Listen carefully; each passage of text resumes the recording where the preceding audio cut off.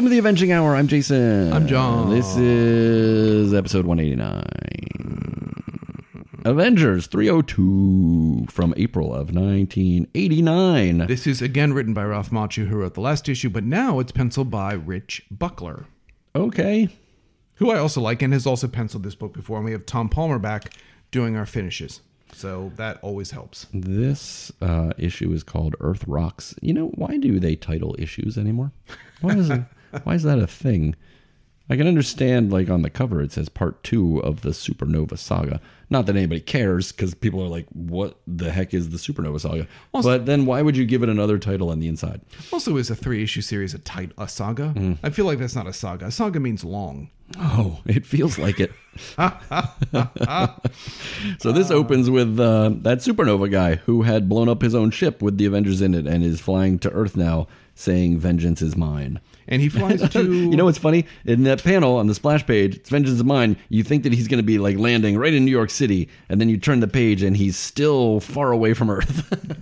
And then he lands in Chicago. I don't know why. I don't think it's ever actually explained why he lands in Chicago, but there you are. Because isn't that where the tallest building is? It just says he seeks a major metropolitan area, which it is. Yeah, but when he gets to the page where the... Hold on. Yeah, he lands here in front of the Sears Trade Tower, which has an asterisk next to it, and it says, "The world's tallest building." Yeah, but that's not why he's there. That's just I thought he was there for the tallest, so he can make like a big, like, "Hey, everybody. No, I'm here destroying the tallest building in your stupid town." Yeah, I don't know. He doesn't even know Earth. He just landed in a random spot.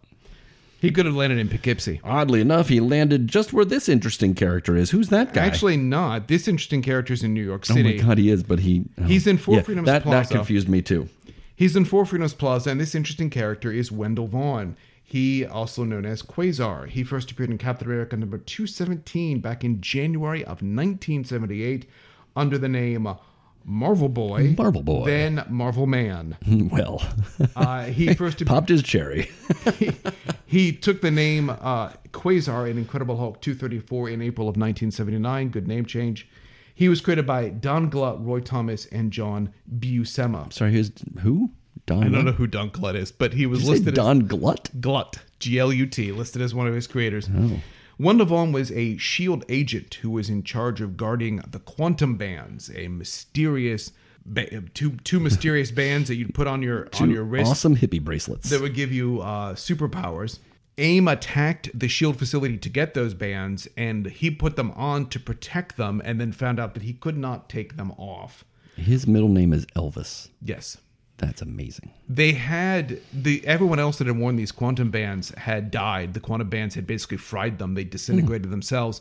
But they didn't with Wendell Vaughn, and it was because he didn't have the killer instinct. Everyone else was very alpha male aggressive, but he was not, and so he survives. We like this wussy guy. Let's put a cape on him. But he still can't take the stupid things off. He ends up working for S.H.I.E.L.D. as a one of their super agents. That's where we see him in Captain America. He works with Captain America. They take down the Secret Empire. He then goes off to become the security chief at Project Pegasus, where he deals with the Thing and the Nth Man and the Grapplers. Very exciting stuff. And then he goes to Uranus. Sorry. Hey! The negabands came, the quantum bands he's wearing came from Uranus, because they are what the character in the 1950s named Marvel Boy wore. He disintegrated himself and the bands fell off. That's where they came from. Marvel Boy from the Agents of Atlas? Yes. Mm-hmm. So he goes to Uranus to find out the history of these bands. And when he is there... He finds out everybody has them. They're like disco. Actually, he finds out that the city is destroyed and there's no one left alive. But he meets Eon. But all their brains are inside the bands. He meets a cosmic entity known as Eon. And Eon charges him to become the protector of the universe. I'm sorry, did you say his name was Yawn? Eon. Well, Eon's just one of the...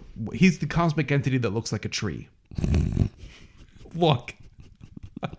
He looks like a tree with a face on it. Protector of the universe is the job that the Kree Captain Marvel had before he died. We've gone off on a huge tangent about a character who doesn't matter.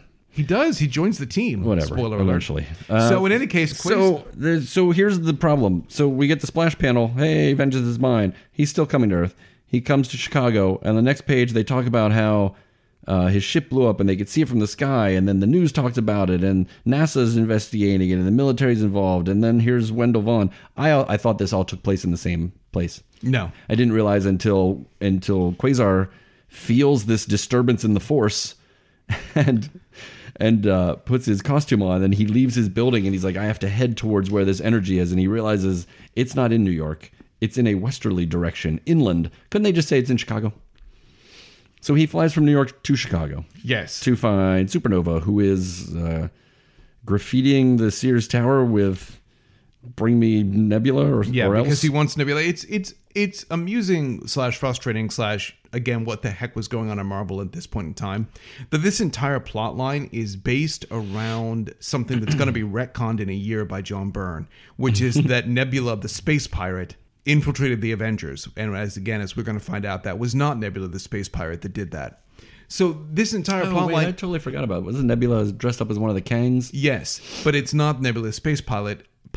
It's Nebula, actually Ravonna, Kang's old flame. Nebula Jones. So this entire plot line, besides being kind of tedious and long and unnecessary, is also pointless because the person he's looking for is not the right person. This is also one of those storylines that aggravates me when I see a movie or a TV show, and the motivation for the bad guy is that they want vengeance for something. They want to find someone, and they ask someone if you know where they are, and they're like, no.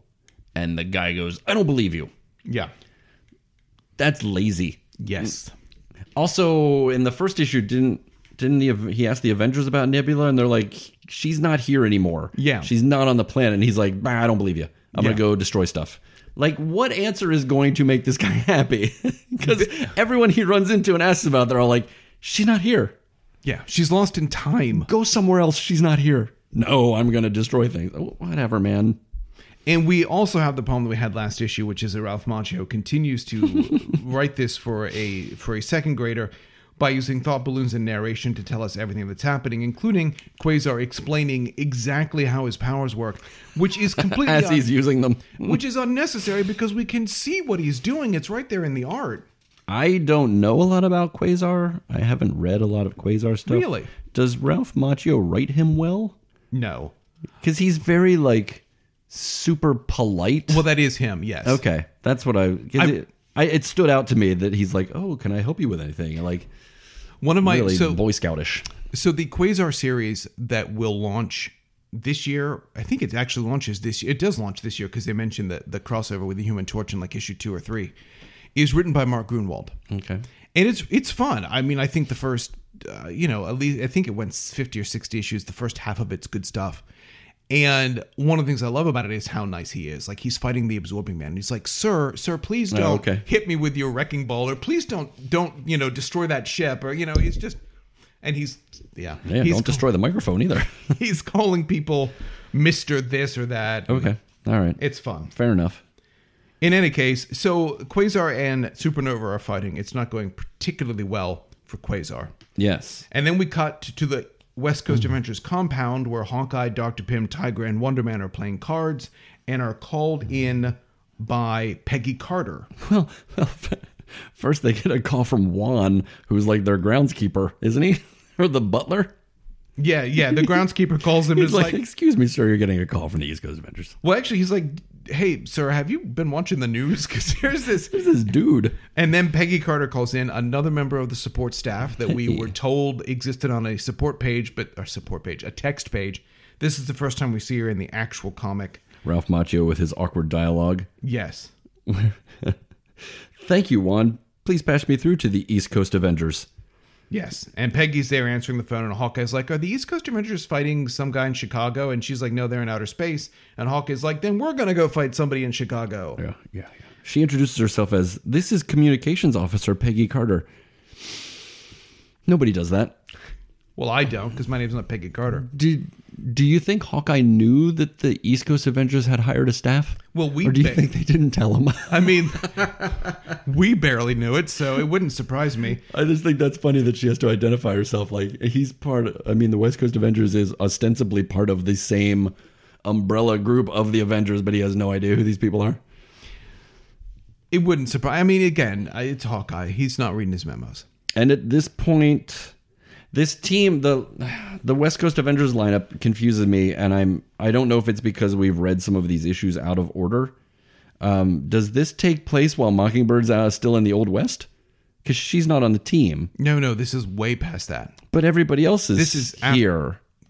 And this is a very confusing team because Dr. Pym... Didn't the team break up and Tigra left with Mockingbird? Tigra left with Mockingbird. Dr. Pym left to go take care of his ex-wife. So who are these people and why? Doesn't matter. It doesn't too. I mean, this wasn't the lineup at this exact Yes, you're right, time. Jason. I'm not arguing with you. How did that get through editing?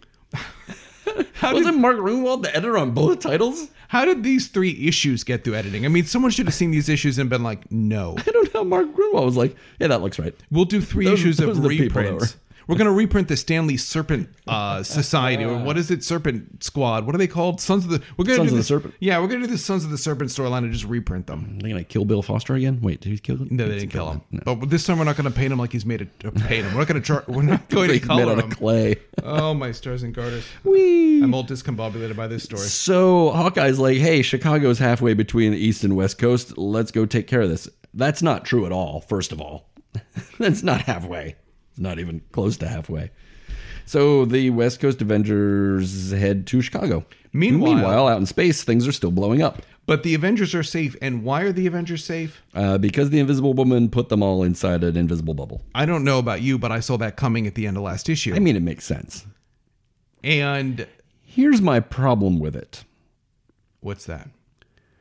They talk about how the Invisible Woman creates these quote-unquote solid bubbles, I guess. And they talk about how much oxygen is in them at times. And why is it hurtling through space? Because the explosion pushed it away from the ship. I mean, there was a force in the explosion. I have a hard time with that. You shouldn't have a hard time with that. Something exploded in space, which wouldn't happen. Because things don't combust in space. What you should have a hard time with is that when the explosion pushed them away, it pushed them in the exact direction of Earth. Well, not exactly the exact direction, because Thor has to kind of finagle it a little. So she has this bubble that grows an appendage so Thor can get in it, and then she can dissolve that part of the bubble. I don't understand why she can't make other bubbles to slow down the one that she's in, why they need Thor to do this. The physics don't make sense to me, is what I'm saying. Well, the other frustrating thing for me is... And Thor has to take a big breath because he needs air? Since when does Thor need air? He does need air. Does he? We will see that in other places. He doesn't need a lot of air, but he needs some air. Is the Invisible Woman, of course, because everyone must think everything they're thinking is thinking about how her talents were underrated in the FF, but now she was the only one that could save them, and they're all saying about how remarkable this is. But she's done this she's doing the same thing in the FF. It's not like she made some new powers when she joined the Avengers. When Kristoff as Dr. Doom towed the Baxter Building into outer space and blew it up, she does the exact same thing to save the team. So we've seen this plot line. And it's putting a huge strain on her having to hold this bubble together. In any case, yes, they basically throw Thor out of the bubble. He uses his hammer to change the trajectory, slow it down, all that blah blah blah. Physics. Yep, makes sense. Total sense. Moving on. They're heading back to Earth. The West Coast Avengers have made it to Chicago, and Wonder Man decides he's going to fight Supernova. Supernova basically grabs him out of the air and throws him into the street. Let me out here. I'm going to attack him, even though I'm not as tall as his chin. Yeah, he pounds him down into the ground. Nova seems surprised that there's a Quinjet. Oh, no, wait, not Nova. The cops, when they land, are like, what's this? It's a Quinjet. We've never seen one before. Meanwhile, the Avengers in the bubble are still making their way back to Earth. Firelord's going to help them out by absorbing some of the heat because Can't she control the velocity of this thing? No. Because she can't fly. All she can do is, once gravity takes hold, they're basically just falling. Again, I know that because we've done this already in the Fantastic Four. I like that. She says, my force field isn't a physical object made of atoms, So it can't catch fire. So the air around them is catching fire, which makes no sense at all. So why should they care? If the bubble protected them from an explosion, wouldn't it protect them from some hot air outside the bubble? No. No, that's too much to ask. Clearly, that's going to kill them. Like, why wouldn't they just be in the thing going, yep, whatever, we're going to land eventually? When this was done better, the idea was that holding this force bubble together for so long after protecting them from an explosion and with the forces of gravity pushing on it. Yes. The idea that when they did this better, they were trying to absorb the fire because it was just one more thing she didn't want to have to deal with. I mean, I guess that almost makes sense. But the other thing they did in that Fantastic Four issue was she changed the shape of the thing to make it more aerodynamic. Because right now it's just a big bubble falling through the... Whereas she can make it look more so it can glide a little bit more and not be... So basically it's a Super Bowl at this point in time. In any case, she eventually drops the bubble. The Avengers fly or float down to Earth. I would like to point out that Firelord goes to grab Gilgamesh to say, hey, I'll help you. And Gilgamesh is like, don't worry about it. I can fly. I'm only saying that because it's going to come up, I think, in the next issue, and it irritated the heck out of me. It's also on my list. All right. Anywho, so the Quinjet with the West Coast Avengers lands in Chicago, and the police are like, what? Is that the Millennium Falcon? The big brother of the Millennium Falcon? Let's be clear. Millennium Falcon, clearly much bigger than a Quinjet. Oh, so dumb. Nerds of the world are upset. What are the Avengers? I have never heard of this before. And then they say, Hawkeye gets out to talk to the General Accord. As if that matters. They say his name like 8 times in. Who says Supernova just got here, landed moments ago. If he's only been there for moments, how is the army here already? They were already in there. Chicago's a mess. I don't know if you know about that. I'm like, wait, what?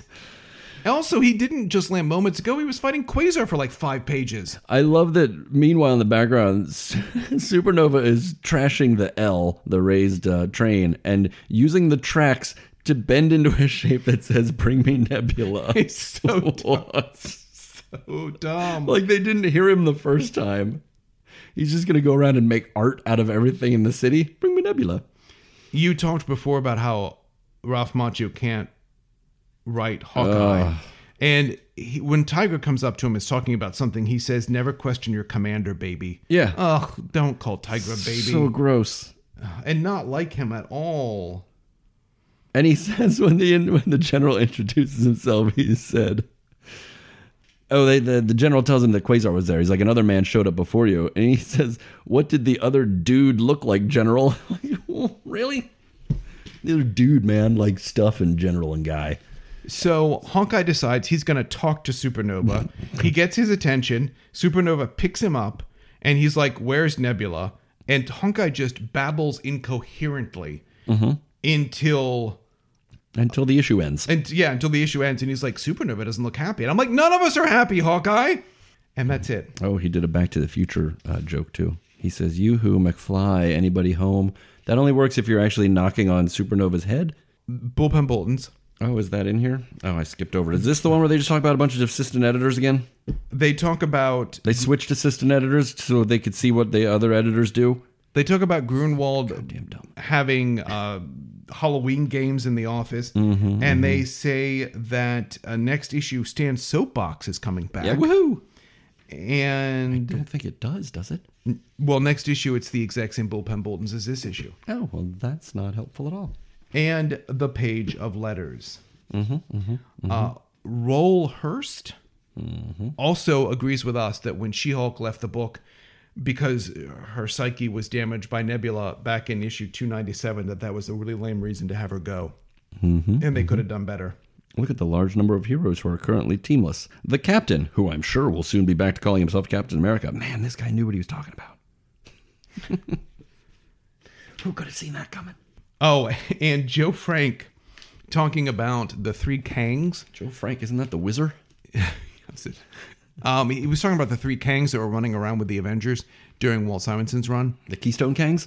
And he calls them the Kingston Trio, which I enjoyed as a pun. The Kingston Trio, for very young people, was a folk rock group back in the 60s. But I enjoyed it. Because you're old. It's true. All right, that's it. That's it. Next week, we'll talk about the end of this story finally. Yes, one more episode with one more issue. It's got all kinds of guest stars galore. Has anything happened in this story yet? No, literally in this issue, what happens is Supernova lands on Earth. Yep. Some heroes are like, I don't think... He says, where's Nebula? Heroes go, I don't know. Quasar comes back. And the Avengers survive an explosion in space and also come back to Earth. 20 pages to tell you that. Yep. All right, cool. Thanks for listening, everyone. If you want to get in touch with us for whatever reason, let's share some recipes or something. You can reach us through email at avenginghour@gmail.com or Instagram @avenginghour. Bye-bye.